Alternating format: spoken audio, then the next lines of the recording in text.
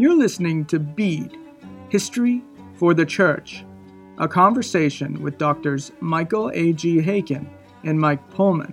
Dr. Haykin serves as the chair and professor of church history at the Southern Baptist Theological Seminary, and he is on the core faculty of Heritage Theological Seminary in Cambridge, Ontario. Dr. Pullman is Associate Professor of Practical Theology and the Chair of the Department of the Ministry and Proclamation at the Southern Baptist Theological Seminary. He's the author of Broadcasting the Faith, Radio and Theology in America, 1920 to 1950. Join us now as we seek to see what God has done in the history of His people. Well, this particular episode of Bede comes as the church has endured going over a year now of COVID-19 resulting from a global pandemic. And Michael, you know, and I know, and our listeners know, for long periods of time, local churches had to shut their doors and resort to shepherding their people virtually. Churches, great and small, were forced to embrace technology like never before. Sunday morning corporate worship had to be streamed through Facebook or YouTube, sermons and Bible studies recorded and posted to websites and social media platforms, church apps rolled out, phone calls, texting, and Zoom used in place of in-person meetings. Concerning to at least some people is the seemingly uncritical embrace of technology by the church, as if theology is not at stake, but we know it is. It would be naive to think that the church's use of technology will not have long-term effects on what the church believes. Indeed, theology will be altered as a result of the faith being translated through various technologies with such ubiquity. Now, to what extent theology is transformed will be seen over time. The story of American Christianity's embrace of radio, see, here's some history that I think is very relevant to our time. But American Christianity's early embrace of radio in the 20th century is greatly relevant for our day, as it highlights a particular period in American religious history when the church uncritically embraced technology. It is, therefore, a cautionary tale with much to teach the contemporary church. And it is to this tale that we'll turn in our program today. So, Michael, it's good to be with you, joining you, of course, with all the help of this technology. So there's no small irony in us taking up evangelicals, technology, as we do this on a podcasting platform with you thousands of miles away, well, hundreds of miles away from me. No small irony there. But I wanted to throw a question out to you as we begin. If I were to ask you if technology, and maybe this is a silly question, but it might set the right tone for us. If I was to ask you if technology is a friend or an enemy of the church, what would you say? Does history teach us anything? Well, it is ironic, as you say. We're talking about the medium that by which we're able to put this podcast together, and I think your question points to the reality that we have to consider that the naivety of various thinkers in our own day that technology is neutral and one can embrace a vehicle of technology and it not shape you or reshape you. It was a Canadian thinker, Marshall McLuhan, back in the 60s who said the medium is the message, by which he meant, and he actually wasn't promoting that idea. A lot of people actually misunderstand McLuhan. They think he was kind of what he was touted to be at the time, kind of a pop thinker. He became, kind of like the Jordan Peterson in the sense of the 1960s. And he actually was quite critical.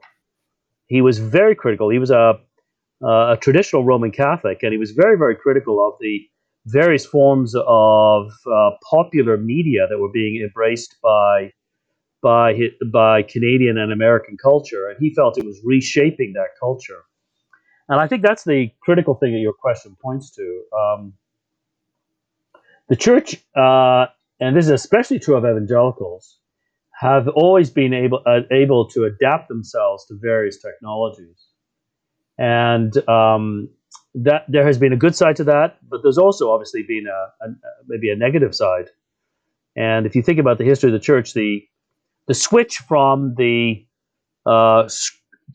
scroll the papyrus roll to the codex. Nobody obviously remembers that or even thinks about that except for certain biblical scholars. But that's a very, very significant shift. It enabled biblical exegesis. It enabled evangelistic witnessing and preaching with ease than it had happened before, etc. In more recent days, the printing press is probably the most extraordinary advance in technology. And would you use word revolution for that? Really, a revolution in communication? Would you agree? Oh, it's enormously revolutionary.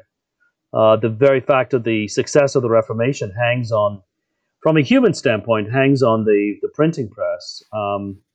John Wycliffe had said many of the same things as the Reformers, but because his books were being copied by hand, the Roman Catholic Church just would, if you seized a few scribes, you basically shut the whole thing down. That's not exactly what happened. I mean, they were able to go underground, but they weren't able to disseminate the message far and wide. With printing, I mean, Luther writes 30 books between 1517 and 1520. They basically sell upwards of 30,000 copies. Those 30 books. I mean, that's each book is therefore what 30,000. It's about 1,000 copies per each book. Something like that. I mean, we don't have the Luther we know without the printing press. No, we don't. Might not have the Reformation without the printing press. I mean, that monumental. Yeah, and then just to take one country, the implantation of the gospel in Britain by the 1640s. There is a significant growth of printers in London. By 1720, there's 70 print shops in London turning out books, broadsheets, a host of things.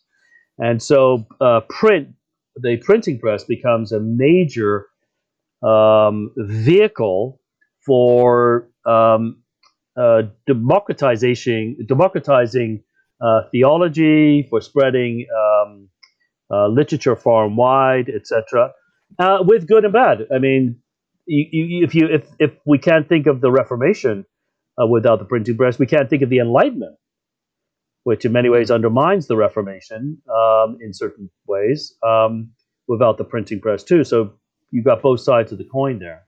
And then, as you know, radio. I mean, evangelicals were almost the first figures into radio, realized its potentiality, right? Well, very much so, and that's a lot of work I've done in early 20th century Christianity and radio, Michael, as you know, and the printing press, print and radio, very different mediums of communication. And even if we argued that that the medium is the message, go back to McLuhan as you mentioned, what print does to the message of Christianity, I think, is very different than what radio did to the message of Christianity. So what I think we'd agree on is the uncritical embrace of a medium of communication, or in this case, a technology. They're both technologies.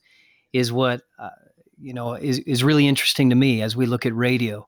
And you're absolutely right. I mean, the church, just one author likens the not just the church's rush to embrace radio in say the 1920s, but he likens it to the Oklahoma land rush or the California gold rush. I mean, everybody rushing to embrace this medium of communication in the 1920s, and the church was no exception. I mean, there were rare exceptions, some picking up on, say, Ephesians 2:2, calling radio, that's where the prince of the power of the air is. And I find that interesting. So, but that I know it is funny, but that group of people was such a minority. But there were those voices saying, look, this radio technology is of the devil, when, generally speaking, 90% of people in the church were saying, no, this is a gift of God. This is for the proclamation of the gospel, and we would be foolish not to embrace it. So there wasn't much questioning of it. It was in the 1920s in the United States. I mean, here it is, a medium of communication that is for really the evangelization of the nations, and we're going to embrace it for that reason. But So what I've done in just trying to look at early 20th century evangelicalism, really fundamentalism, and how they ran to embrace this medium. What I've done in my book, Broadcasting the Faith, is really try to do history through biography and look at radio preachers, but of different stripes, if you will, different ilk. I mean, from liberals to conservatives, and you might argue in between, to just see what happened to the message of Christianity when it made its way to the airwaves. And it really is an on the one hand and on the other hand story. I mean, in some ways, radio was so instrumental in keeping Christianity alive in the public square, particularly at a very tumultuous time of United States history. Uh, but but something did happen in the translation.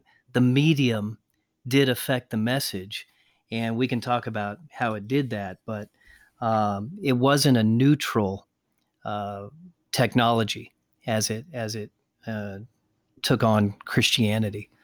Do you have much experience with radio? I mean, Michael, I mean, what do you think of radio? Yeah. Well, I'm part of that generation where the television was just a normal feature of the home. Um, Yep. I'm coming to age in the '60s, so we always had a television. I can't remember not having a television.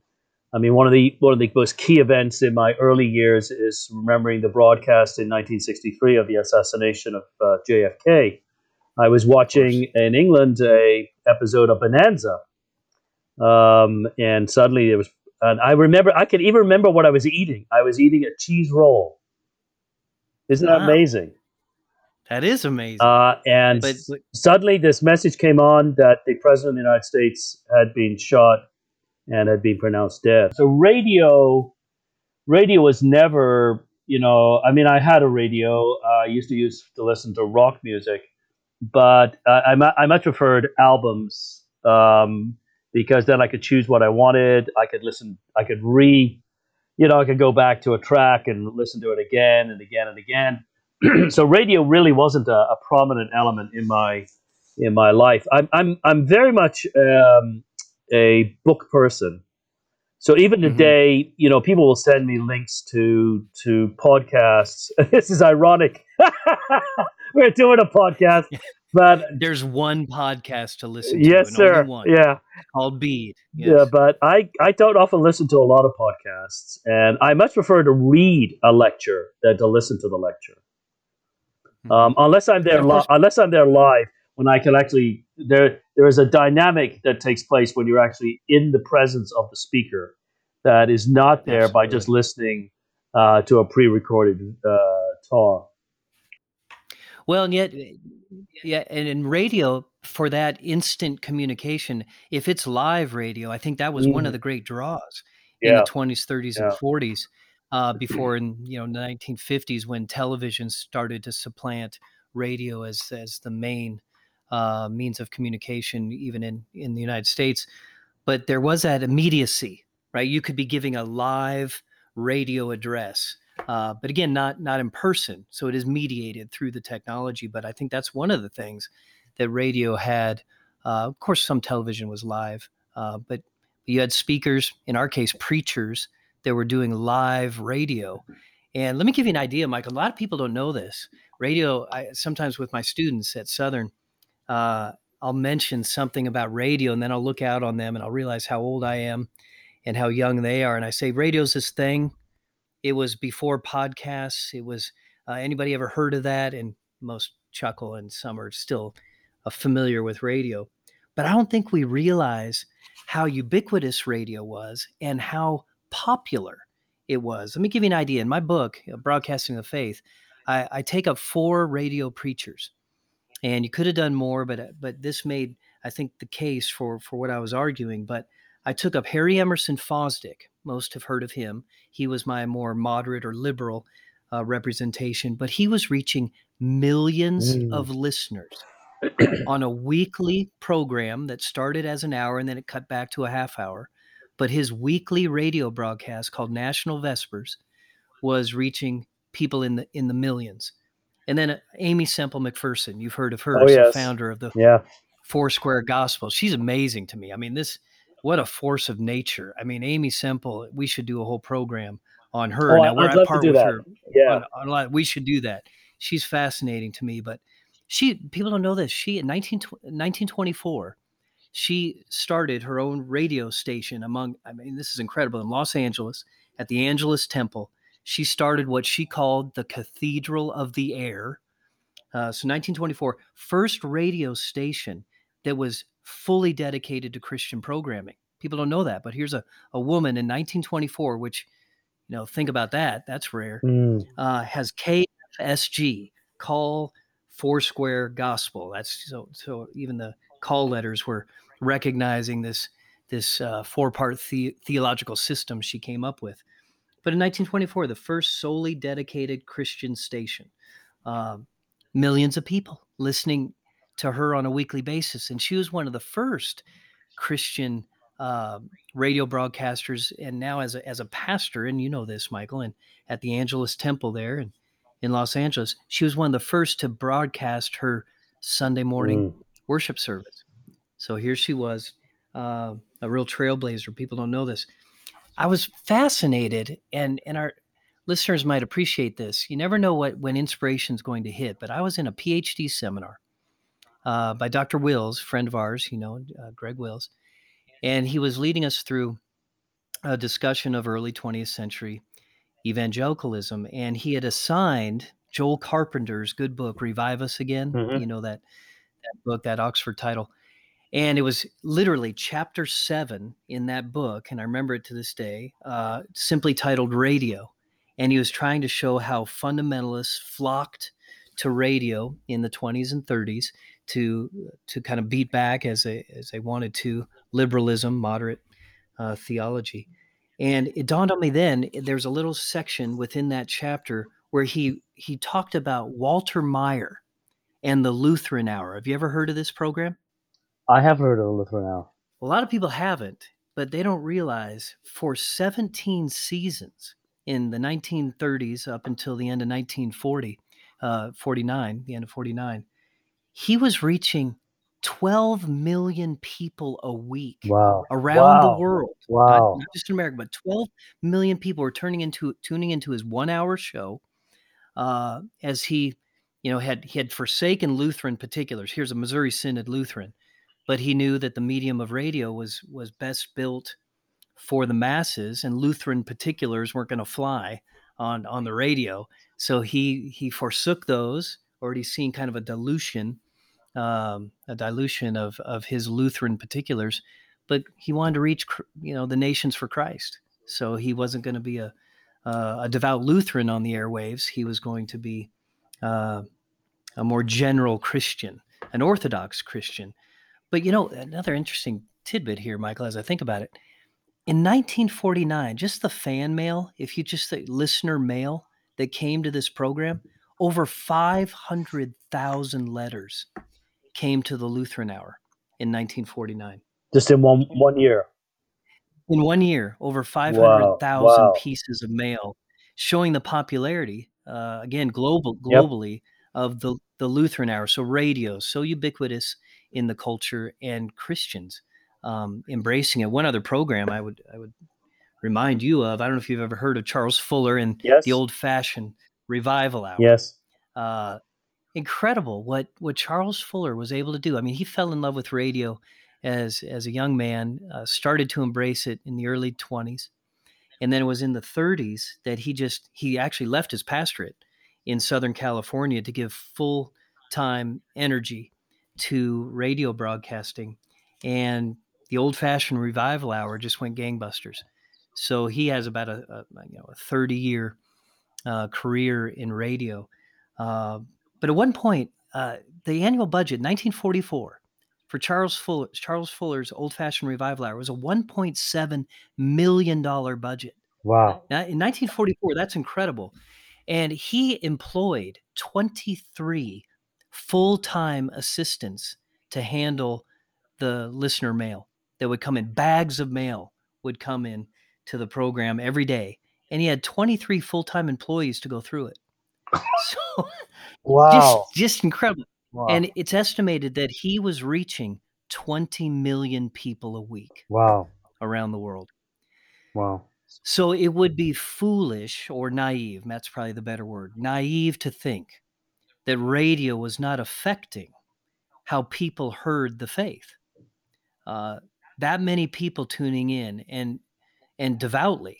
I mean, the listener mail tells us how intently people were listening to these radio programs. And what's fascinating is I just mentioned very different radio personalities, right? I mean, Walter Meyer was not Harry Emerson Fosdick. Hmm. Frankly, they were. I mean, one an Orthodox Missouri Synod uh, in Walter Meyer, and then a liberal Baptist. I mean, I don't know what Fosdick ended up being. I mean, he was a Baptist originally, but he spent so much time trying to forsake his Baptist and Presbyterian before that upbringing. But then Amy Semple McPherson, you know, started as a Pentecostal and kind of blazed her own trail of charismatic Christianity in America. And then, of course, Charles Fuller, I would say he was our revivalistic evangelical. But this shows you something. Radio doesn't really prize or care so much about content. It cared more about personality. That was a big part of it.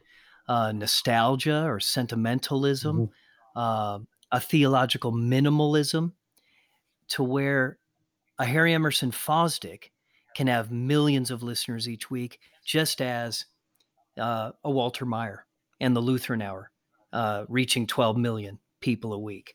So that tells you something about what radio does to the faith. It really flattens it, and it makes it it loses its edges, as it were. And this is becoming the diet of millions of Christians around the world, and certainly in America, and might explain a little bit, goes a little ways in explaining some of the theological minimalism we see in evangelicalism today. And if that's the case with the radio, how much more the case, say, with television, where image becomes a central element. And did you explore in your book or your studies the relationship between celebrityism, or celebrities and radio, or celebrities and well, you obviously didn't touch on television, but I mean, somebody like Amy Semple McPherson definitely is a celebrity in her day. She cultivates a persona, very deliberately cultivates a persona. In more recent days, Catherine Kuhlman, the Pentecostal faith healer, I mean, she took cues from how Amy would come onto a stage, and the dresses she wore, and so on. Even as she would deny an association. Yeah. I mean, Catherine Kuhlman was so eager to be her own person, but it's undeniable how indebted she was to Amy Semple. Yeah. Yeah. So, or Sister Amy, as we could Sister call her. Amy. Do you see a link between the kind of American or just evangelical focus on a celebrity and radio? Do you think radio helped develop celebrityism? Is celebrityism a product of the radio world, or? Michael, absolutely. And you know as well as I do, of course, the cult of personality or celebrityism, I mean, whatever we'd want to call it, the popularizing of the messenger. Well, we know Paul, the apostle, dealt with that in Corinth, right? I mean, that was going on in Corinth. So why do you say you're of Paul, you're of Apollos, you're of Cephas? So that was even happening then. But and we could go fast forward, you know, to George Whitefield. I mean, he had a cult following in some ways. Spurgeon did, and others. But radio did much to exacerbate that, particularly in the United States. And you bring up Amy Semple McPherson. Many would say she could have had a career in theater. But she happened to, you know, to be in radio and a devout Christian, you know, a pastor. She would call herself a pastor in many ways. But radio really, if you wanted listener share, people were attracted to the charismatic, to the dynamic, and I don't mean charismatic in a theological sense, but the dynamic, charismatic speakers, preachers, personalities. So absolutely, less did people seem to care about what was being said, but who and how it was being Mm. said. And radio did much. There's a uniqueness to that medium. It prizes the popular and the dynamic and the sensational, right? And Amy Semple, Sister Amy, was certainly sensational. I mean, the things Mhm. she said and did, and that medium, the medium of radio, really helped prop up personalities, and audience share would go to those dynamic personalities. I mean, Walter Meyer, he's fascinating. There was um, an article I remember reading about him with pictures of him preaching in the studio, and he was so dynamic and sweating and had his sleeves rolled up. He wasn't sitting down at a microphone. He was standing and using arm gestures, and that translated, through the radio. And these personalities like Fuller uh, and Meyer. I mean, Meyer's famous for having packed out Soldier Field, which is the football field in Chicago, Mm. for what he would call these radio rallies. So he would go and he could fill a stadium because people wanted to hear their radio personality live, at least not they heard him live, but in person. Charles Fuller would go to the Long Beach auditorium and do weekly live shows that would pack out. Thousands of people would come Mm. to watch him do his radio show live because he was a dynamic personality, very different than, say, an Amy Semple McPherson or a Walter Meyer, not nearly as what's the word, aggressive or dynamic, maybe, as Walter Meyer as a preacher, but he would have his wife with him, and they would have kind of banter back and forth. They would kind of be the hosts and welcome you into their quote unquote living room as they did their radio program.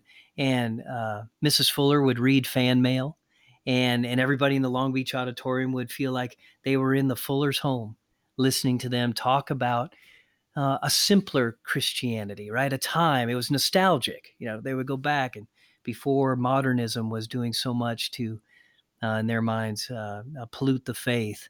They could go to the Fuller's home, Kind of you reminds know. me of Jack Van Impe and Rexella. Yep. Do you remember Hmm. Rexella? And you had the Yeah, a same, little bit. Rexella would read fan mail, and she just adored Jack, and it was very evident. Um, the Billy Sunday, was he a bit before this? Did he use radio? He was earlier. Yeah, he was earlier for me. I didn't feature him as much, but in Chicago there, and he did somewhat embrace radio, but not nearly as much. He was a little before Mm. that, before radio became so ubiquitous among radio or among preachers. But he would have been good on radio, I think, had he been. Now it's Uh, intriguing that so here you have very conservative Christians, and yet willing to embrace a very innovative technology. When we so you see when we use the word, so when an evangelical says I'm a conservative, what they mean usually with that is they're conservative in their theological beliefs, but they're willing to be radical in methodology, because the radio, I'm sure I mean I haven't studied it the way you have, but I'm sure the radio to some degree probably contributed to significant social change in American culture. The television definitely did, right? Um, yep. and actually undermined, television undermined elements of traditional American culture. I mean, it's so much part of our world now, but we forget that. And I'm sure radio had the same sort of impact. Yet here are evangelicals recognizing. I mean, the people you've talked about, did they recognize some of the pitfalls of radio? Did they recognize that by embracing radio, they were radical in terms of maybe they were initiating social change? That you see what I'm coming from? I do, Michael, and I don't. I think there was such a short-term thinking and an uncritical embrace of radio. So, in my studies, I don't get the sense that it was even questioned. I think they knew this was an opportunity for the gospel to go out, and that's all we need to know. And this medium of communication can be leveraged for the gospel. And again, I think you're so right. Evangelicals were notorious for, and this might be a strength and a weakness. I think the strength is we'll do whatever we think will be effective in propagating the truth of God's word. I mean, Charles Spurgeon was famous for saying, "Look, I'll stand on my head if someone will come to Mm. Christ." I'm paraphrasing, but so we'll do what it takes. And I think there was, as Eric Barnow, the great radio historian, said, everyone was treating it like the California gold rush. They were just, there's gold, let's go. And so there was that short-term um, thinking, not considering long-term effects. What would it do to the faith? That wasn't really the question. The question was, this will launch it, out there, and there wasn't a critical evaluation of it. Man, I don't say that. I say that with sympathy, right? I say that with Yes. Yeah. empathy, and because I mean, as an evangelical, yeah, you're appreciating that, but on the other hand, as a Christian thinker, Christian intellectual, you're recognizing that as we began the program, this podcast, that the media is not neutral. The fact that I choose this media to communicate rather than that media, that's going to shape my communication. What I communicate, it's going to shape content to some degree. it is, and you think of a particular medium of communication or a technology like radio, and so we could ask of radio, what is it about radio, the nature of it, that could be helpful or hurtful, say, to Christianity? Take the hurtful side, or the part that negatively impacts the faith. I mean, radio by its very design is built for mass audience. I mean, it's going to privilege or prize those who can gather the biggest audience. And so by definition, the medium doesn't accommodate well polemics, uh, sectarianism, specifics, or doctrinal substance, uh, because you cut off audience share if you do that. So what radio preachers had to make peace with is the forsaking of real theological substance. And I think we did that in this rush. Again, let's just think the best motives to get the gospel out. We were willing to compromise theological substance. So it prizes the very medium itself. And we could ask these questions of any technological tool. But in radio, um, the theological minimalism of Christianity is what would remain, rather than real substance. And that ironically, Michael, actually contributes to the secularization of the church. And that's when history is so Mm. full of unintended consequences, right? Hmm. So here we have the maybe the best motives running headlong into a technology, ironically actually weakening the church in the long run because of the theology that will remain once it's been kind of sifted through the radio waves. I mean, you see that today very clearly with things like Twitter, Facebook, the way in which Christians devour and bite each other on those media. And if I was an unbeliever looking on, I mean, it's really horrifying. Some of the stuff that is being done and said and being revealed in these public media. But the same would have been true. We tend to forget. Okay, radio would have had the similar sort of impact. Television. I mean, those of us who are living at the time, who can forget Jimmy Swaggart, weeping publicly on television about being caught for the second time, I think it was, with a prostitute. And or I, my stepmother, sorry, my mother-in-law used to regularly watch the 700 Club with Jimmy and Tammy Faye Baker, and it was like a circus.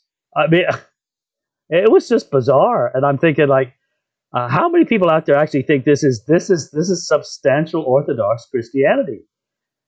Poor Tammy Faye. I mean, you know, what doesn't want to speak ill in one sense of the dead, but I mean, it was just a hoot at times, and then sad at other times. Well, it is, and you bring up Catherine Coleman earlier, and Yeah. one thing just to show the transformation or the the religious or theological change that happens with particular medium of communication.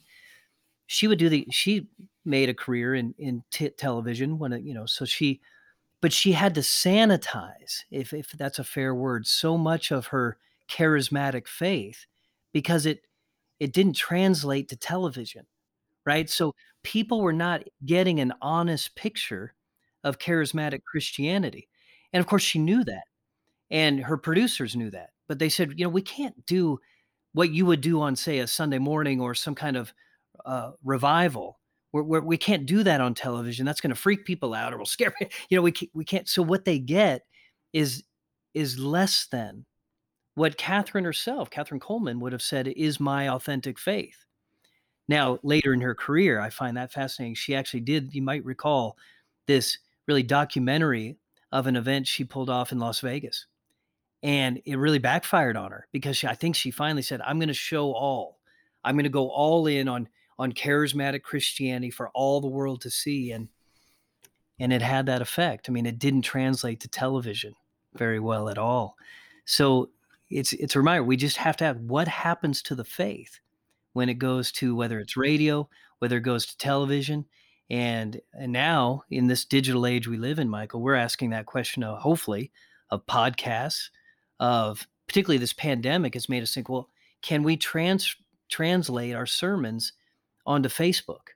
I mean, so much of our life has been virtual now. What happens to preaching? I'm very interested in that when we do it mediated through, the camera, and we're asking people to meet virtually and sit under preaching that's mediated, through Facebook or whatever it is. So you've got one study that you've done that was your growing out of your doctoral studies on radio, and you indicated you did it through a kind of a lens of a biographical study. Have you thought about the possibility of doing something similar with television? Maybe doing a comparison between radio, television, and then the kind of podcast slash Twitter, Facebook kind of world in which we live today. So looking at maybe these three different mediums over the last 100 years. I love that thinking, Michael. I'm so interested in the interplay of the faith with various technology. I mean, early on, you mentioned Marshall McLuhan. Well, one of his disciples, as it were, Neil Postman, has taught me so much. I appreciate him, and I don't know his faith, or he's passed away, but what he said about television has really marked me. I mean, amusing ourselves to death. He would say the idea of not reformed, of an informed populace in a television age. He says, to me, it's embarrassing to even talk about that. He said the medium itself, it prizes amusement and entertainment. He said, I remember one lecture I heard him give just through C-SPAN, actually. He was talking about how serious can we take anyone, say a newscaster, broadcaster. He was mentioning Tom Brokaw or Dan Rather. He said, Yep. how serious can we take an earthquake in Japan or a flood in India when after 8 minutes, an 8-minute segment, we're going to have a yogurt commercial or a Calvin Klein jeans commercial? This was back in the 80s when I was watching it. And so he was saying the very medium itself mitigates against serious thoughtfulness. And if that's true of, secular news, like, again, important things like earthquakes in Japan, uh, well, how true is that for the faith? I mean, the gospel. These technologies aren't neutral. And what's happening to the faith? Are we hollowing it out? Or take that word he brought up, seriousness. How serious can people take God if when we're teaching them, it's wrapped in banner ads that talk about, I don't know, whatever it is we're selling? So it's an important question. What are people learning of Christ and the gospel in these various mediums of communication? Yeah, I mean, I sometimes go onto a blog or a digital website, and I'm reading along, and then suddenly there's an ad, Yeah. which in content is at odds with the content of what I'm reading. And actually, I find some of the ads offensive and disturbing. The kind of sexualized way in which our culture uses advertising, and I'm thinking, how They may not. does the person producing that blog have any idea what the ads are going to be thrown up with it? I assume not, because the two are at odds with each other. And so I what I'll often do is I'll just stop reading and just cut it off, because I'm getting this ad every time I scroll, and I don't need to look at some of these things. So that's a similar sort of thing to what you're talking about with Dan Rather and Tom Brokaw. Giving a serious report, and then 10 minutes later, you've got somebody laughing about Captain Crunch cereal. Exactly. And I think Postman's example was, a yogurt ad. Like, what does yogurt Yeah, have to do with an earthquake in Japan? And yeah, it's doing something to yeah, how we understand, in this case, news. And I want to say, in our case, the gospel, which yeah, it doesn't get any more serious than that. And take an issue like commoditization. The idea of all this marketing and selling. Uh, Say your example, Michael, of an ad that is obviously at odds with, say, maybe a Christian article, an idea, a doctrinal issue we're reading about or listening about. But what if you even had ads where the company or whoever it is, whether it's Christianity Today or the websites I would work with at Salem Communications when I was there, what if you have at least a thoughtful ad team that says, we're going to try to place ads around this article, around this podcast, this Christian article, this Christian podcast that aren't at odds. We're going to make an effort to make it, we'll have ads of churches, or we'll have ads of, Christian books. We'll try to sell books. And now here's if we want to be really thoughtful about this, that even indirectly is what I would say, something like this. Could you become an unintentional peddler of God's word? What Paul talks about in 2 Corinthians chapter 2. I think you can. I think not every peddler of the word of God does it on purpose. This might be one of the unintended consequences. By our association, just with a market-driven means of technology or means of communication, are we sending a message to our listeners or our readers that Christianity is a product?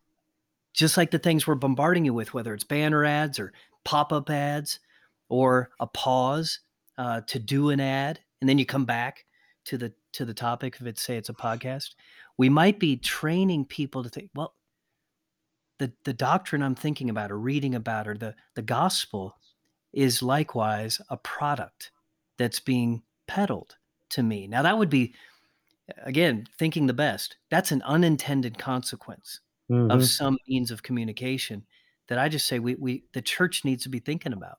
hmm Of course, that's given my historical bent, I think of newspapers, 19th century newspapers, Mhm. where they used to run sermons.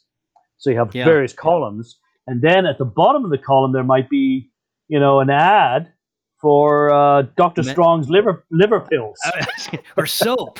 You're going to sell some or soap, soap. or whatever, and you still got you we tend to think, okay, because of we're now post television into digital. Hmm.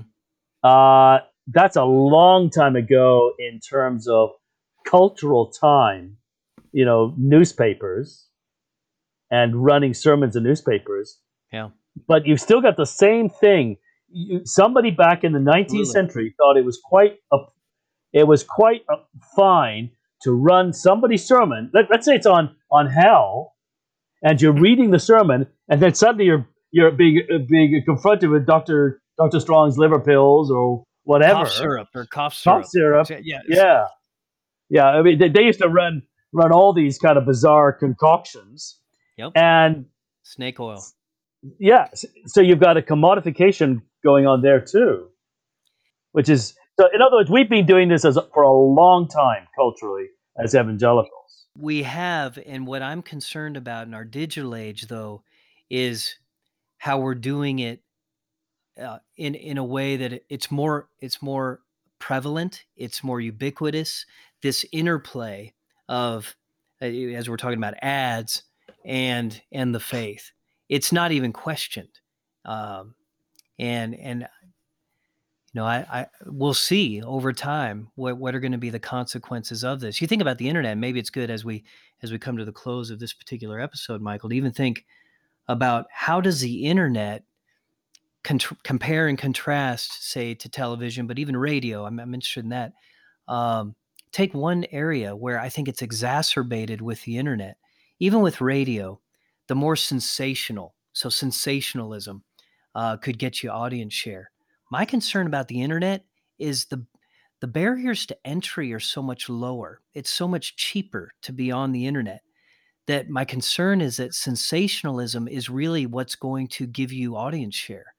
Um, the more flamboyant or sensational, that's what's, because there's so much more competition. I mean, radio, once you're on, there just wasn't, the barriers to entry was so expensive. Very few in the 1920s and 30s could actually make a career in radio. The internet, I mean, everybody's an author now, right? Everybody's Mm. got a blog, Yep. everybody's got a podcast, Yep. everybody can get their content out. Question is, how are you going to carve out a niche for yourself? And what that does to the faith, we'll see. I mean, in the Christian space, how are you going to be heard in the noise that is out there? Because everybody's rushing into it. And I'm concerned about what's going to happen to the quality of the faith as a result of our digital age. And we'll see. Yeah. Yep. Well, Michael, I might close this way. I'm so indebted to Neil Postman. And I want to bring this up, and maybe you can comment on this if you're so inclined. You don't have to. But as I was thinking of this episode and how I wanted to end with you, I was thinking of 1 Corinthians 6:12. And so let me read this to you. You know it, but for our listeners, all things, Paul says, are lawful for me, but not all things are helpful. All things are lawful for me, but I will not be dominated by anything. And so I have this kind of axiom I've come up with in my own thinking. I teach my students this a lot, or try to convey this to them. I tell them technology was made for man, not man for technology. Okay. So I think that's so Good. important as a principle to work out of. And Yeah. that's why we opened with the question, friend or enemy? Well, I just want to say, look, I use technology. I own it. It doesn't own me. And I think that's a Christian principle we need to embrace as we think about our digital age. Because we have to agree, we live in a technological society. And I get that language from Neil Postman. I mean, he says this in his book. Maybe you've read Technopoly. I love this book. Back in 1993, he wrote Technopoly, The Surrender of Culture to Technology. So even in 1993, he was seeing, look, culture has waved the white flag. He said, you win, technology, you win. But Neil Postman suggested that the great argument of the 21st century, he says, is not between humanists and scientists, but between technology and everybody else. He was concerned about the uncritical acceptance of technology in American culture, and we're concerned about it in the church. Postman argued that technology is both friend and enemy, but he did in this book, Technopoly, he put the accent on enemy. He's really concerned about what an enemy technology can be, doesn't have to be, but can be. He went so far, Michael, as to say, quote, the uncontrolled growth of technology destroys the vital sources of our humanity. It creates a culture without a moral foundation. Now, notice he says uncritical embrace of it. And that's why we've said so many times on this program that it's the uncritical embrace of technology that gets the church in trouble. And here's a secular, media critic or media ecologist saying that our humanity's at stake. I mean, that's really raising the bar on technology, saying our humanity, what makes us human, is at stake. At the very popular level, this is the tragedy that the pop singer John Bellion warns of in his 2016 song "I, Robot." I'm sure that's on your playlist, Michael. You listen to John Bellion, and yeah, but this To be song, honest, I'd never heard of the guy before now. well, you got to get him on your playlist. So John Bellion, Okay. he wrote this song, though, I, Robot, and he's recognizing that in our digital age, our humanity's at stake. He Yeah. likens us now to these robots walking around, where he says our hearts, we used to have empathy and love, and now we just kind of have lights that flicker on and off. Like we can't even interact with one another. And I know this is an issue dear to you, as we've talked about friendship and the importance of relationships. And technology is stripping that away from us, taking it away from us. So the church, though, would you agree, Michael, has something to say to our digital age? And it is what I said earlier. Technology was made for man, not man for technology. So in the spirit of 1 Corinthians 6:12, we just can't let technology dominate us. It can't be master over us. We have one master, one Lord, and that is Christ. Beads Podcast is in partnership with H&E Publishing, a Reformed and Canadian publishing house seeking to spread the steadfast love and faithfulness of Christ through the publication of church history, biblical spirituality, Christian living, and theology. Join us next time as we seek to see what God has done in the history of His people.